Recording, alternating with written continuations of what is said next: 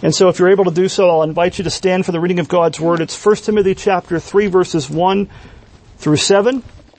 Give ear to the reading of God's holy Word. Paul writes, "The saying is trustworthy. If anyone aspires to the office of overseer, he desires a noble task. Therefore an overseer must be above reproach, the husband of one wife, sober-minded, self-controlled, respectable, hospitable, able to teach, not a drunkard, not violent, but gentle, not quarrelsome, not a lover of money. He must manage his own household well with all dignity, keeping his children submissive. For if someone does not know how to manage his own household, how will he care for God's church? He must not be a recent convert, or he may become puffed up with conceit and fall into the condemnation of the devil. Moreover, he must be well thought of by outsiders, so that he may not fall into disgrace, into a snare of the devil." This ends the reading of God's Word. You may be seated. Well, our text, I think every text of Scripture is important and needful for us, but being as, Lord willing, we are going to be particularizing soon and having our own session of elders, even if it's only two of us for the time being, I thought it was important that we'd spend some time kind of slow down and not go through the passage quite so fast and take a look at these qualifications for elder. What Paul teaches us here in our passage is, what are you and I to look for in the prospective officers in the church? Paul tells us that here in our text, as well as Titus chapter 1. Paul gives us here the biblical qualifications for the men who might serve as elders and overseers in the church. We saw last Sunday most of these godly character qualities are the very same things that are required of every believer. The only real exception is able to teach. And so when we go through these qualifications, it's good for us. Many of us will never be elders. Many of you will never be an elder or a deacon, but all these same things should be evident more and more in your own life. And so it's also helpful for us to look at these things. You don't get a pass on trying to cultivate these things in your life by the work of the Holy Spirit within you, just because you may not ever be an elder or a deacon in the church. Now, this text that Paul gives us in these 7 verses, as brief as they are the biblical qualifications, or really the marks of an elder. They're the marks of an elder. They're think of them as the telltale signs of those whom the Lord Jesus Christ has gifted and set apart for office in His church. You could say in some ways, it's not so much that the church picks her elders, it's that we recognize them. We recognize the ones whom God, even the Lord Jesus Christ, has set apart by His grace and working and His sovereign dispensing of His gifts from the right hand of God. If you and I disregard these things that Paul has put in the text here by the Holy Spirit's inspiration, if we disregard them, or if we, decide to look for things that we think are more important, we look for other things than what's found in this text in our prospective elders, we're not only making ourselves out to be wiser than God, which is never a good idea, but we're doing a great disservice both to the church and to the men that we put in those positions if they're not qualified and gifted and called by God to do those things. And in some ways, to put an unqualified man in office is to place a burden upon them that Christ has not equipped them to bear. And so it doesn't help the church and it doesn't help the man either. Fathers and brothers in the church, who knows if the Lord Jesus Christ may or may not call upon you in the future to serve in His church as an elder or as a deacon. So as we go through this list this afternoon and in future Sundays, what I would hope you might do is look at this text as we go through it and think of it like a mirror in which you look at yourself and look at your life. Look at it as an opportunity to examine yourselves to see if these things are becoming more and more evident in your lives by the work of the Holy Spirit within us. And again, I can't stress enough, this goes for every believer. No matter how young, how old you are, no matter what you may be doing, these things are things that should be evident in all of our lives more and more by the work of the Spirit as He sanctifies us and makes us more and more like Christ. And if you're looking in the mirror, very often if you have a sensitive conscience, which is a good thing, you probably look at this text and you think, I don't see any of this in my life. That's probably not true. But if if you're convicted of that, if you're thinking to yourself, boy, I don't really see much of this in my life, let this cause you, if I can quote the Heidelberg Catechism from one of our recent studies, to let this drive you to consistently endeavor to pray to God for the grace of the Holy Spirit that you might become more and more conformed to the image of God till you arrive at the perfection proposed to us in the life to come. You know, one day all of these qualities, these fruits of the Spirit, will be yours perfectly in heaven. We don't have that down here. We are not going to be perfectly sanctified in this life. We make small beginnings, all of us, in many ways. But in heaven, you will be perfectly conformed to the image of Christ in every way and free from sin in every way, which will make heaven that much more what heaven is meant to be. Well, the first qualification I'd like to look at in our text this afternoon, what's the first qualification? You know, when you read through the text, it's probably not the first thing that you think of when you look at the text. The very first qualification might kind of escape your notice. We might think that the qualifications start in verse 2, but they actually start in verse 1, where Paul says in verse 1, he says, the saying is trustworthy. And what is that? If anyone aspires to the office of overseer, he desires a noble task or a good work. So what's the first qualification for elder or overseer in the church? It's the aspiration and desire for the work. It's a willingness and a desire to do that noble task. And in some ways, what I think Paul is getting at here, he's talking about that internal sense of God's calling. About a man recognizing God's call upon his life to serve in this way, in this ministry of service. That internal sense of God's calling in your life must, you know, there are some people who feel a sense of God's call and they force it upon a church, or they attempt to do so. That internal sense of call, whether it be for a teaching elder or a ruling elder or even a deacon, has to be recognized by the church. They have to see it too, which is an important part. But that internal calling, that internal sense of God's calling in your life, that's where it starts. That's where it has to begin. That sense of God's calling, I think no doubt has to do in large measure with the spiritual gifts that Christ has given you. As Paul says in Ephesians 4 verse 7, he says, grace was given to each one of us according to the measure of Christ's gift. You know, if you're a believer in Christ, God has given you spiritual gifts of some kind. They may not be the kind of gifts required to be an elder or deacon or a pastor, but He's given every Christian gifts to use in serving his fellow believers in the church. In some cases, as Paul says in that passage in Ephesians 4 verse 11, He did give some as pastors and teachers, but those aren't the only gifts. He's given every one of us gifts in the Holy Spirit that are given for us to be using them for the benefit of the church. And this aspiration, this desire for this office and this work, it's not a selfish, worldly, prideful aspiration that Paul's talking about here. What it is, it's a matter of recognizing in some way God's gifts and calling upon your life. It's about using the gifts that God has given you as a stewardship. He's given them to you for a reason. You know, the old passage where Jesus talks about not hiding your light under a bushel. No one lights a lamp and puts it under a bucket, under a bushel. It's letting the light shine that God has given you, which is what we're all called to do. Now that aspiration, that sense of God's calling on your life is a must. But no one should be pushed into the office of elder unwillingly. Listen to the counsel the Apostle Peter gives to the elders of the church in 1 Peter chapter 5 verses 1 through 3. He says this, Peter writes, so I exhort the elders among you as a fellow elder and a witness of the sufferings of Christ, as well as a partaker in the glory that is going to be revealed.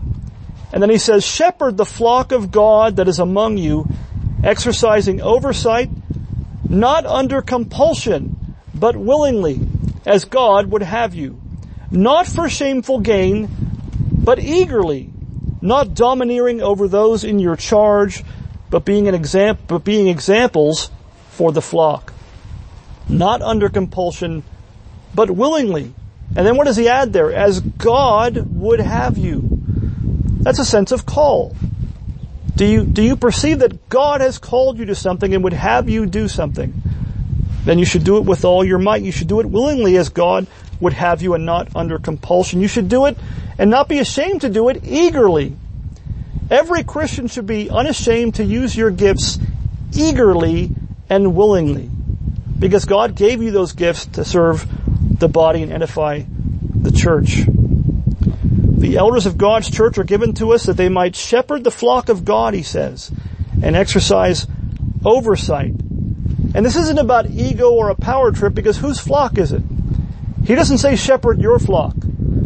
He says shepherd God's flock, the flock of God that is among you. But the ministry of the elders of the church must be done again willingly and eagerly, as God would have you do. It's as if the love of Christ constrains you to do it for the glory of Christ and the good of his church. Not only that, but our elders are to serve in this ministry of shepherding God's flock. He says, not for shameful gain, but eagerly. And so I ask you this afternoon, are you willing and even eager to use the gifts that God has given you for the good of the church, for the edification of your brothers and sisters in Christ, in their faith? Again, that should be true of you whether you're going to be an elder or not. No matter what God has called you to do in the church, no matter what gifts he may have given you by his Holy Spirit, as the Apostle Peter says in 1 Peter 4:10-11, he says, as each has received a gift. He's saying it's not just pastors and teachers. We might be the ones up front in some ways, but he says that as each has received a gift, use it to serve one another as good stewards of God's varied or manifold grace. Whoever speaks, as one who speaks oracles of God, not giving your own opinions, right? Whoever serves, as one who serves by the strength God supplies, in order that in everything God may be glorified through Jesus Christ. That's the goal. That's the goal in using your gifts. That's supposed to be the goal, to glorify God through Jesus Christ. And then he adds, to him belong glory and dominion forever and ever. Amen. So whether you're a speaker or a server, Peter says, use the gifts God has given you. God's as stewards. The gifts God has given you, whatever they may be, whether you think they're great or small, whether you think they're important or not, they are a stewardship from Christ. And we are to use them as God has given them to us. And so I ask you this afternoon again, are you actively using the gifts that God has given you in some way to serve one another in the church?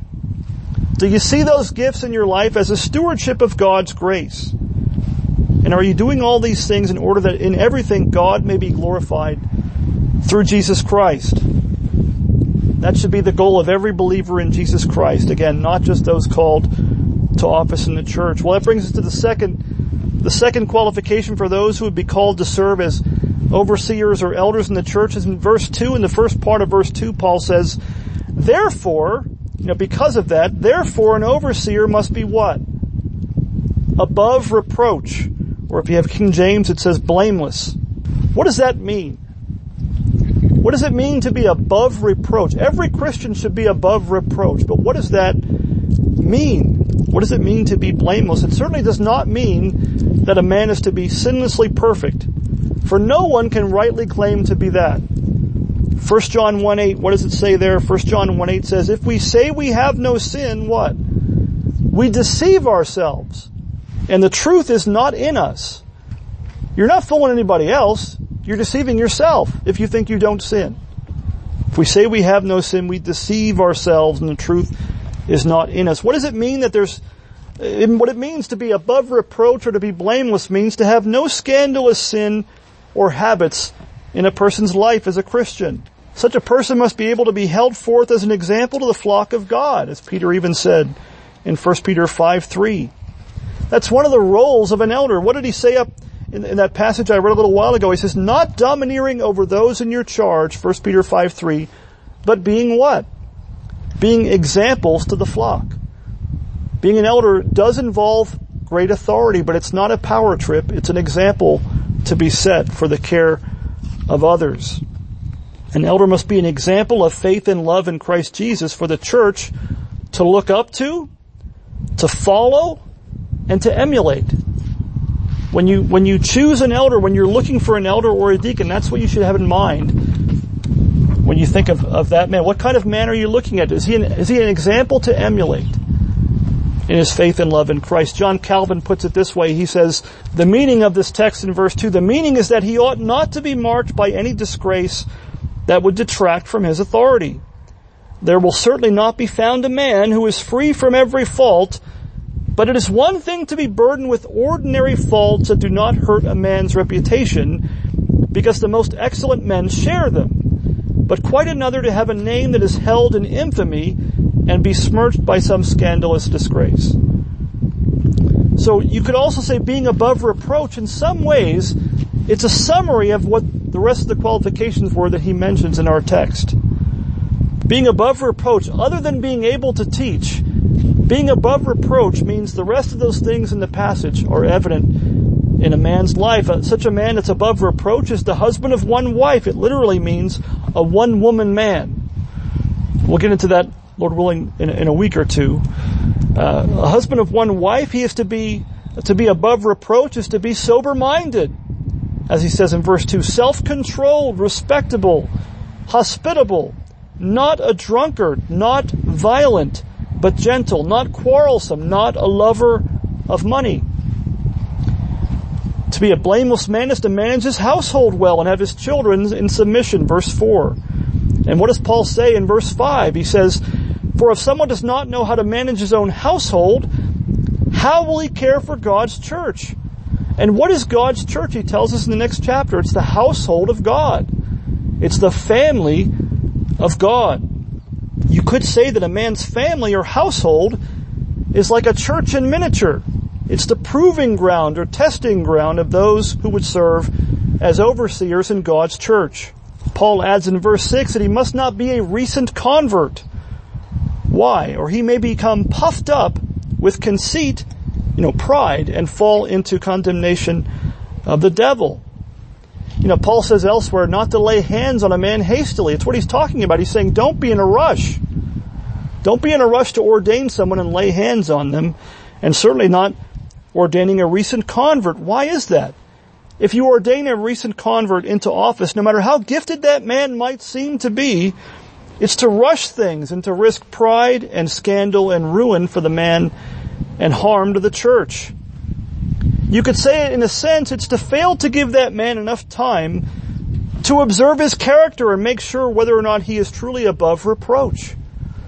Sometimes we might see a very gifted person and rush them into ministry in some way, and that's not the right way to go. We must not be in a hurry. Finally, to be above reproach means that a man of God must be well thought of by outsiders, so that he may not fall into disgrace and into a snare of the devil. Think about that. How often do we think about that when you're thinking about the officers in the church?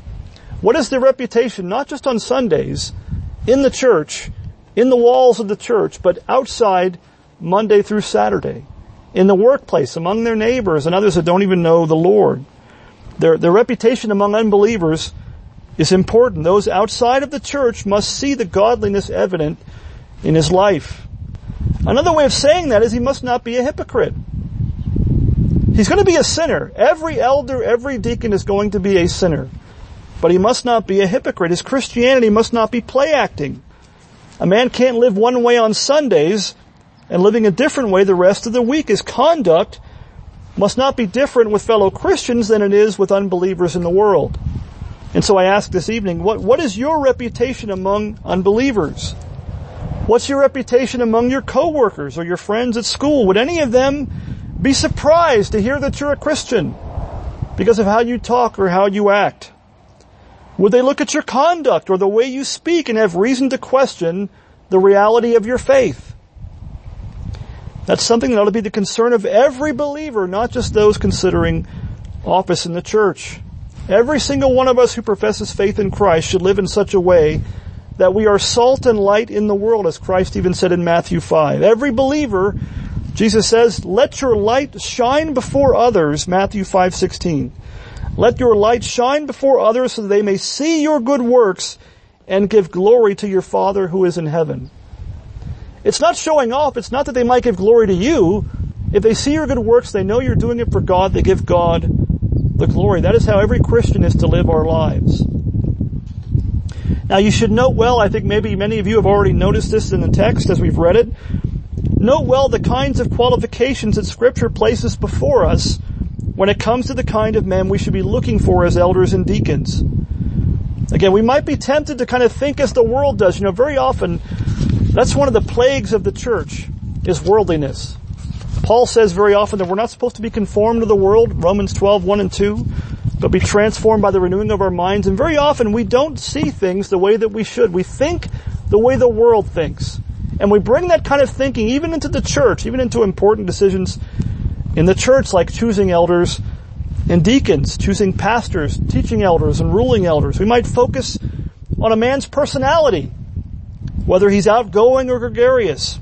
We might look for someone who is well known or successful in business, or a man who has the right connections or who knows the right people. We might even do like the Israelites did and look upon a man's appearance or stature. But the Bible tells us again and again that's a mistake. That's not how God sees things. Remember the Lord, what he told the prophet Samuel after he rejected Saul as king and he told him to go find a king in Jesse's house? What did he tell Samuel? He said, "For the Lord sees not as man sees. Man looks on the outward appearance," like they did with Saul. Man looks on the outward appearance, but the Lord looks on where? The heart. The Lord looks within. God doesn't look at things the way that we do. And naturally, we certainly don't look at things the way that God does without the aid of His Spirit and His Word. And so God has given us clear instructions in His Word in order to help us see things or look at things the right way, that we might learn to look for the right things in order to discern the kind of men God has called into service as the elders and overseers in His church. I mentioned last week a book by David Dixon called The Elder and His Work, and you'll probably hear it a few more times before we're done, but in that book, The Elder and His Work, David Dixon writes this about the elder. He says, "The office and work being spiritual, it is necessary that elders should be spiritual men. It is not necessary that they be men of great gifts or worldly position, of wealth and high education, but it is indispensably necessary that they be men of God, at peace with Him, new creatures in Christ Jesus, engaged in the embassy of reconciliation," that's the church. "They must themselves be reconciled." He's saying they must be Christians and be godly. That's the main qualification. He later adds this, which I think is wise and helpful for us to keep in mind. He says, "The usefulness of the elder will depend in the long run more on his character than on his gifts and knowledge." It will depend in the long run more on his character than on his gifts and knowledge. That doesn't mean the gifts don't matter. It doesn't mean knowledge doesn't matter. It means the character is more important.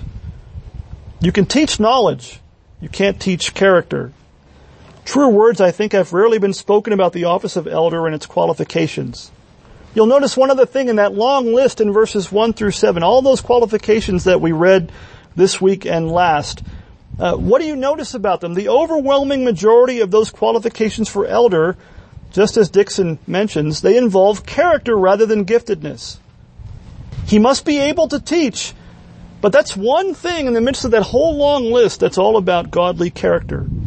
And where godly character is lacking, the gifts aren't going to be of much use. It's better by far to be humbly gifted and faithful than to be exceedingly gifted and unfaithful. How many such men who are greatly gifted but unfaithful have fallen into scandal and disgrace in our churches? Even the so-called mega churches, many of them are built around strong personalities and highly gifted men. How many times have we seen, and I hate to say it, but I'm sure we'll see it more and more, they fall into scandal. And the churches try to cover it up because they think his gifts are so great that it must be, what's the saying they used in politics, too big to fail. And all it does is bring harm to the church. No wonder Christ Jesus our Lord chose simple fishermen to be among His apostles. Not gifted men. Remember the Sanhedrin, when they had them on trial, they said, "These are just fishermen. These are Galileans." You can tell by their accent. They weren't learned men, but they knew they had been with Jesus, and they were impressed. No wonder Paul later tells Timothy in 2 Timothy chapter 2 verse 2, Paul says, "And what you have heard from me in the presence of many witnesses, entrust to faithful men who will be able to teach others also." He gives you a hint at what kind of men he wants Timothy to look for as the elders he was to appoint in the church. Faithful men. He doesn't say especially gifted men. That's fine too. That's a good thing. If God gives you great gifts, use them for God's glory. But he says faithful men who are faithful to pass along the truth and can be entrusted with the truth of God's word and are willing and able to pass it along and teach it faithfully to the church. May our Lord Jesus Christ, who rules over all things from the right hand of God for the sake of his church, be pleased to raise up from among us, even as he has already begun to do, faithful men who are above reproach to serve as elders and as deacons in his church here in Ramona among us. And may his richest blessing be upon each one whom he calls, and upon his family, and upon us as his church, to the glory of Jesus Christ. Amen.